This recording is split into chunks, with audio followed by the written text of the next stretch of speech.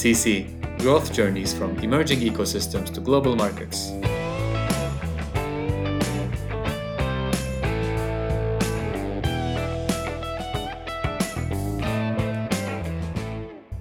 You should open an office somewhere else, either Berlin, London, or the US, for sales and marketing as early as possible, because having people come to Portugal to help you on that, opens a structure that it's unsustainable, and it's gonna bite you a little bit in the future. Believe me, she knows. Christina is the co-founder of Talkdesk, the unicorn helpdesk software company that raised $125 million to date. She later joined Indico Partners, where they founded the next generation of startups out of Portugal. In this episode, we'll learn about her journey at Talkdesk, discuss her perspectives as a venture capitalist, and get insights into the evolution of the Portuguese ecosystem. Here we go.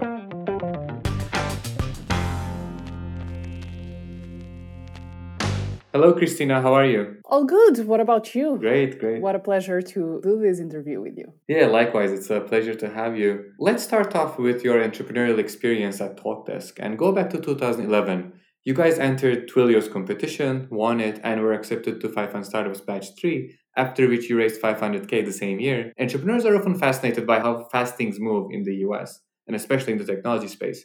Were you guys expecting such fast developments back then? Well, of course not, but I tell this story a million times, which is, I don't think what made the difference was how things happened fast when we went to the US. After we won this Twilio competition, we got an offer to enter 500 startups. We came back to Portugal, we packed our stuff, and we moved to the States in 2 weeks to do the program. And 3 months later, we raised a round. So that's very unlikely to happen in the startup arena these days.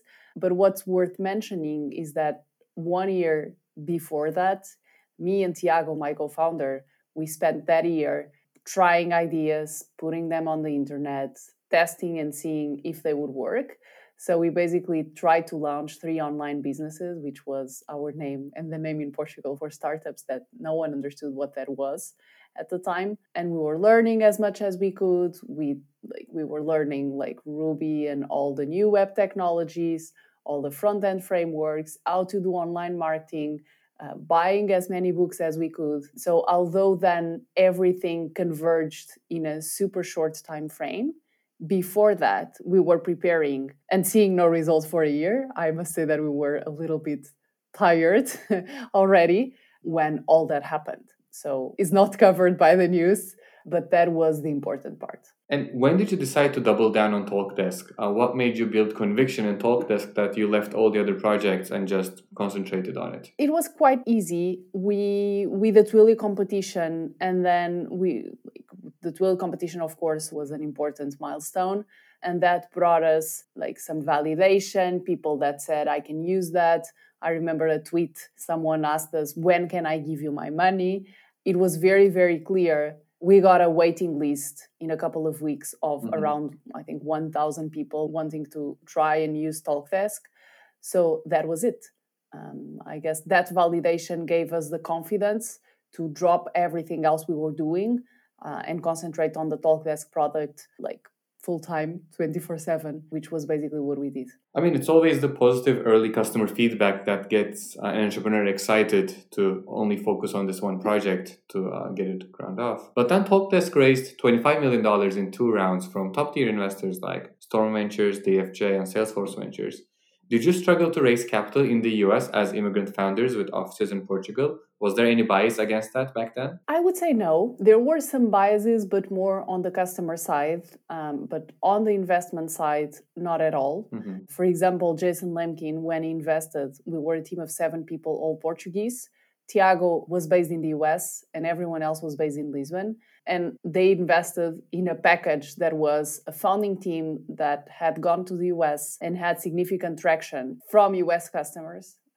If all our customer base was in Portugal or in Europe, then yes, I would say it would be a little bit more challenging. And we see that with some portfolio companies today. But the entire package, we had a super strong customer base in the US. We had presence there. One of the founders was there, but then everyone else was in Portugal, and we happened to be Portuguese. So that was never an issue. But on the customer side, I remember very well picking up the phone and telling our customers I was calling from the European office. I wouldn't even say Portugal because first I thought they knew where that was at the time. Now, of course, like Portugal became a little bit more popular because of tourism. But back then, it was just a too small country in that corner of the world. So I used to say, "Hey, I'm calling from the European office," like pretend we were a little bit more serious than people thought we were. It's too small for an average American to know of. The advantages of hiring in Portugal are obvious, but what were some of the disadvantages? I mean, did you struggle to sustain the culture across borders? Did you struggle to build a team in the US? I think looking back and seeing how other companies are trying to build presence in the US, but also have a strong core in Europe, looking back, I think we did a lot of things right, but it's challenging nonetheless. Because of time zone, it's 8 hours difference. So always a challenge to coordinate everyone. You need to make an extra effort communicating, noting things down, organizing work. So then like the team that sits on the other side is not lost, because in theory like the work day doesn't even overlap. Of course that was an additional struggle, because of course you need to stay up late, and we had managers that had to wake up at 5 a.m. to be able to speak with teams and keep the company going. Sales is very, very challenging to hire in Portugal. So you don't have sales and marketing talent at scale that understands software as a service. Today is a little bit different because Talkdesk has been training some people, but back then you didn't have people that understood SaaS tech product companies. So we hired those in the US, and here our investors really helped us put in place the right structure. It was very clear from the beginning, and after we raised the round with Jason Lemkin, like our goals were to open an office in the US and set up sales and marketing departments there, leaving product and engineering in Portugal. And I see companies today start in Portugal or in whatever country, they hire some sales and marketing people, and then they want to go international. And that jump is very difficult to make, because I mean, you don't want to leave the team behind. Then there's a gap in terms of time zone, even culture. That's a difficult move to make. And by setting up everything from the beginning in the US, I mean, it gave us a huge advantage. Then the coordination was a little bit more difficult. There's amazing engineers in Portugal, and we were able to take advantage of that. Of course, culture-wise, sometimes the people that sit in Portugal don't understand the US culture, and the people from the US don't understand the Portuguese culture. Europe is way more conservative. Labor laws are different. People haven't, like employees in Portugal, they haven't seen tech companies grow, like go bust, be successful and go IPO. So most of the times they don't even understand the game they are playing. For example, more recently, some of these companies had to lay people off because of COVID. I mean, if you have a plan and you believe you're going to grow the company twofold in the next year or year and a half, and the world economy changed, and like you're not sure anymore you'll be able to grow that way, but you have the team ready for that, I mean, you need to let some people go in order to adjust and don't burn the money that was saved to fuel that growth. And people simply don't understand. They don't understand that they are playing the game of tech companies is very specific, it's focused on growth, and it's a little bit of a binary game. And this has to do with the fact that people look around and this is not the type of companies they see. So we at Talkdesk made a specific effort to like have people travel and learn the culture of the other side. For example, within engineering, quite early stage, we created this engineering abroad program. So every 3 months, we would send 3 engineers to the US to spend 3 months there, pass the context to sales, learn, like more, interact with Google, go to meetups, and be close to this tech epicenter that is Silicon Valley. And that worked quite well. And people learned that they were part of an organization playing a very specific game that has nothing to do with the traditional companies that you see around you in Portugal. That's amazing. I love the Engineering Abroad program. I'll actually try to implement it in some of our portfolio companies. Talkdesk became an inspiration for a lot of entrepreneurs, and I like to call entrepreneurs like yourself the Renaissance entrepreneurs. The entrepreneurs that become the first home run success story, and they transfer knowledge from places like Silicon Valley and become a training ground for almost a lot of the new entrepreneurs to come, of the next generation of entrepreneurs, as to say. Talkdesk became the first unicorn in the contact center as a space as well, in 2018, as you guys raised another $100 million. What's the end goal for Talkdesk? Do you think it will continue to be a standalone company, or will it be acquired by one of the enterprise software giants? That's $1 billion question. I would say, literally. So I would say we'll probably become like continue to be standalone. We are still in a growth path, but of course, it depends on the check that eventually a giant can come and offer to us. But I mean, it's what we need to focus on, and what we are focused on is to sustain the growth, keep innovating, because that's something that is core to our company and the business and the industry. We started by innovating in a quite old school industry, and that's still one of our focuses. But yeah, so we are still in the growth path, like optimizing to stay standalone. But we never know. Yeah, it is a $1 billion question, but it's great to hear that at least there's a price tag attached to it. And the industry knows that. So, and it's interesting. I mean, the more you the further you go, of course, there's $1 billion acquisitions every week in the market, and that can happen for sure. But the more you grow, the less probable it is, because the cluster of companies that can come and write you a check becomes smaller. So, I mean, the bar becomes higher. So you need to keep growing and keep fighting to get more market share, more adoption, get more customers. So it's a little bit of a reinforcement cycle. Yeah, then it becomes an endless game that you have to continue playing. Exactly. It never stops. It's a difficult game to play. Yeah. Let's jump to Indico partners for a while. Portugal arguably has a really shallow local market, which I believe is better as it pushes more entrepreneurs to think global from day one, just like in Israel, Estonia, or Sweden. And Indico Partners' focus is also to invest in companies that have global aspirations. But are there any verticals that are deep enough to stay local and still become a large company? And if so, would you make an exception and invest in them? Well, to have a company that's locally in Portugal, I don't believe there's a tech company that can meet our goals in terms of fund at all. There's for sure some companies that start in Portugal, use it as a test market, which 10 years ago, I think it was more challenging. Like today, some of those companies exist. We call them local to global models, and we've invested in some of them. I'm thinking, for example, Barkin, which is a everything your dog needs subscription, including food, goodies, and vet services. They started in Portugal. They tested the market in Portugal, and then they went abroad. Eat Tasty is another one of those cases. Even InfraSpeak, which is a SaaS solution for facility management, they started in Portugal. They have decent market share, and they are scaling now. But a company that stays in Portugal, I mean, I don't believe that's possible at all. It's too small of a market. So yeah, no.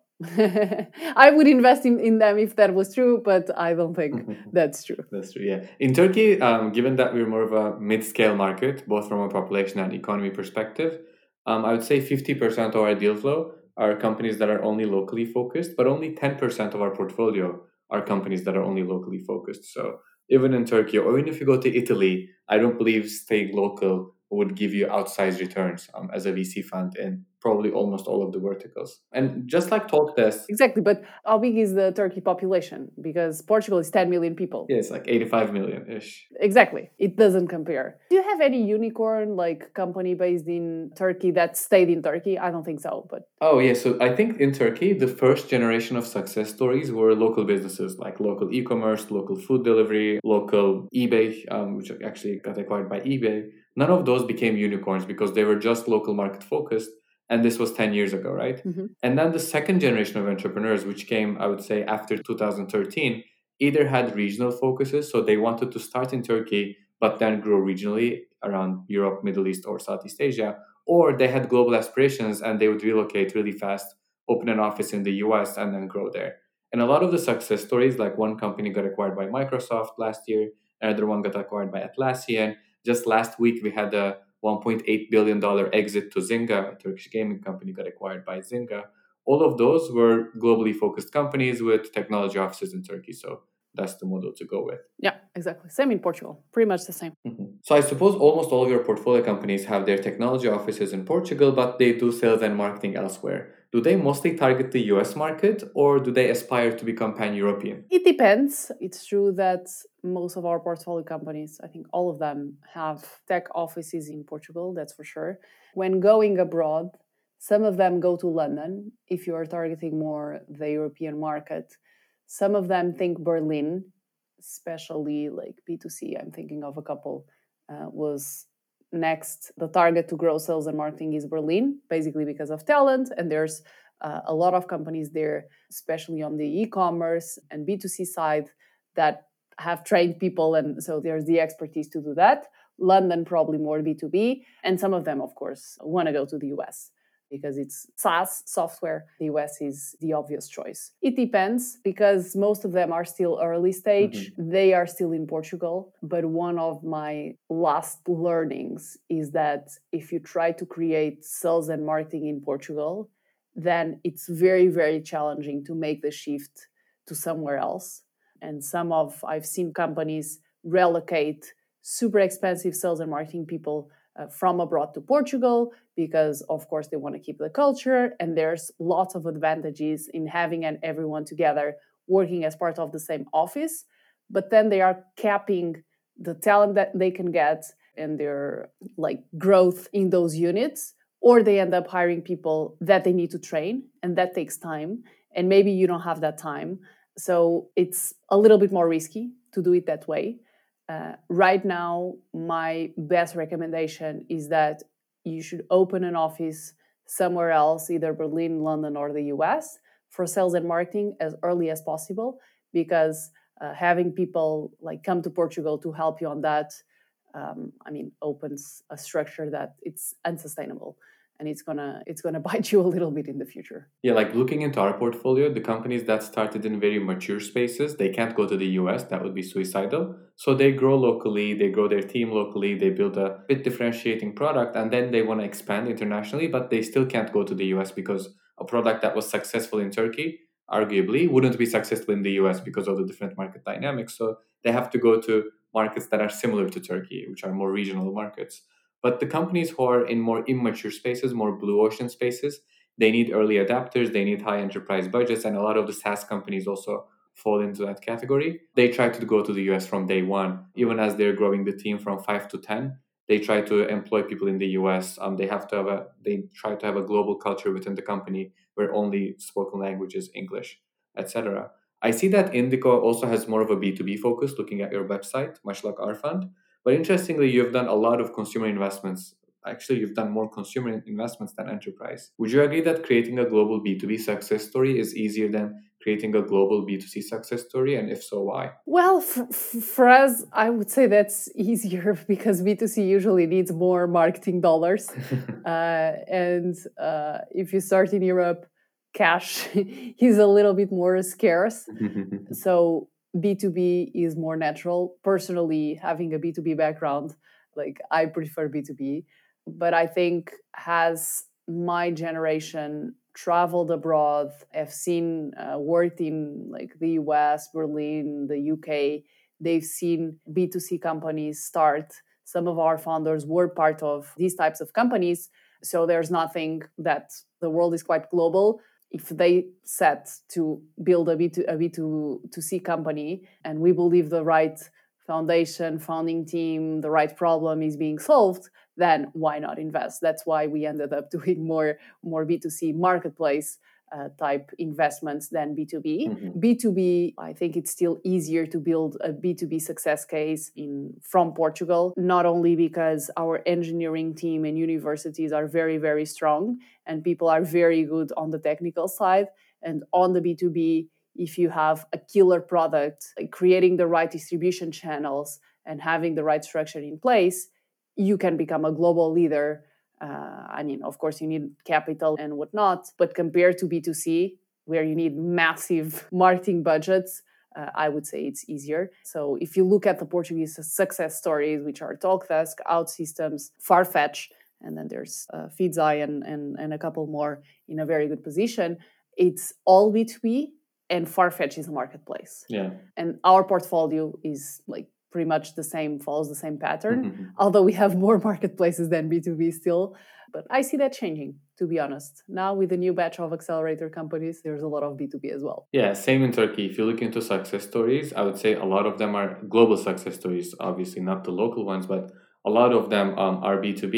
But then if you look at the great success stories like Peak Games, which got acquired for $1.8 billion, or Udemy, the education technology company, which is worth $2 billion now, they are B2C because the nature of B2C is they are winner takes it all markets. Whereas in B2B, they tend to be much more fragmented. And even if you're the 20th largest contact center software, for example, you'd still be big enough and you would be acquirable, which gives comfort, I guess, to venture capitalists, including myself. If you compare Portugal to other Western European countries, say Germany, Spain, France, etc., what are some of the advantages from a talent perspective? From a talent perspective, for sure, the fact that we are smaller than all those countries. So we learn to be resourceful. Technically, there's good universities everywhere, but being a small country gives us these. First, we speak good English compared to all of them.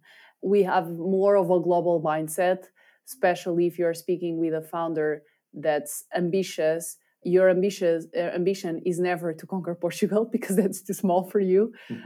So you think global from day one. Sometimes we compare ourselves with Israel. Not that it's the same type of ecosystem, but it's small country with very good engineering talent and global mindset.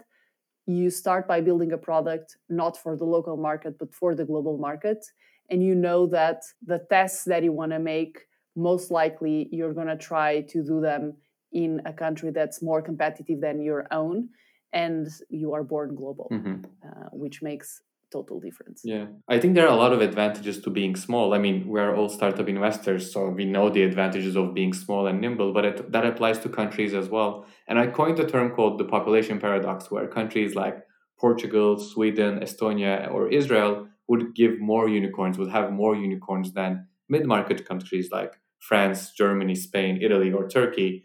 So I think being small is definitely an advantage. Now there are more and more VCs that are looking into Portugal, whether coming from Western Europe or the US. Do you think that's a threat to the local ecosystem or an advantage?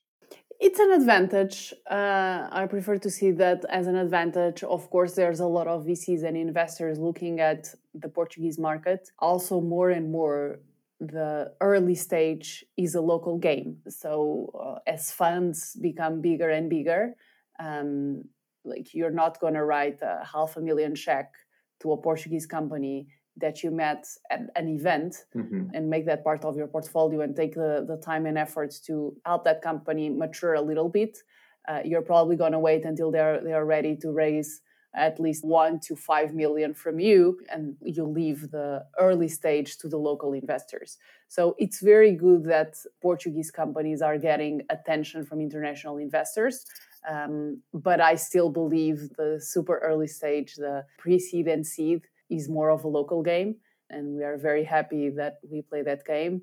And we know the companies, we spend time with those. I mean, we travel to their offices, and that local connection needs to exist. I would say international investors can't do that as we do. So there's room for both. Yeah. And our goal, I explain this to companies. Look, my goal is to give you money, help you grow, help you build a solid business, or at least have a very decent base, and then call all these investors that are interested in Portugal and co-invest with them in the next round. So that's our mission. We are very happy to have investors look at our portfolio companies all the time. And we hope they bring not only the interest, but also the money. Yeah, this is a proximity-based business, and even more so in the early stage. So looking into our portfolio, we were able to attract international investors at Series B or Series C. But even when you get to Series A, it's tough to convince someone which is miles or kilometers away from you to invest into a country that they don't know of. So I think international investors mostly come for later stages. And if they feel confident, which is what happened in Israel, then they might set up local offices, local teams, local funds, which is again better for the ecosystem in the long run, anyways. Now I want to move to the 3 quick fire questions. Let's say you're not allowed to work for a year and you can live anywhere you want. Which city would that be? Well, tough question. I always wanted to live for a couple of months in New York, so maybe that would be a choice. But I'm very divided between New York, as you asked, for a city, and a remote island where I can read nonstop and get some sun. But if I have to pick a city, I'm very curious with living in New York for a couple of New months. York. Yeah, not the best days for New York these days because of COVID. No, not at all. But I mean, considering pre-COVID world, Yeah, probably New York. yeah. Or hopefully post-COVID world sometime soon. Yes, exactly. If you had to rename Indico, what would you name it to? If I had to rename Indico, so Indico comes from the Indian Ocean, which the Portuguese discoverers like traveled and used to the advantage, and it's part of our entrepreneurial history. Probably Atlantic, which is a little bit closer to us. I have no better name than Atlantic. Makes sense. Nice one. And if you had to donate your whole net worth to one private company, and the keyword here is donate, which company would that be? I don't have the name of a company, but I have a sector that I really support, and I believe it's fundamental in so many ways, which is education.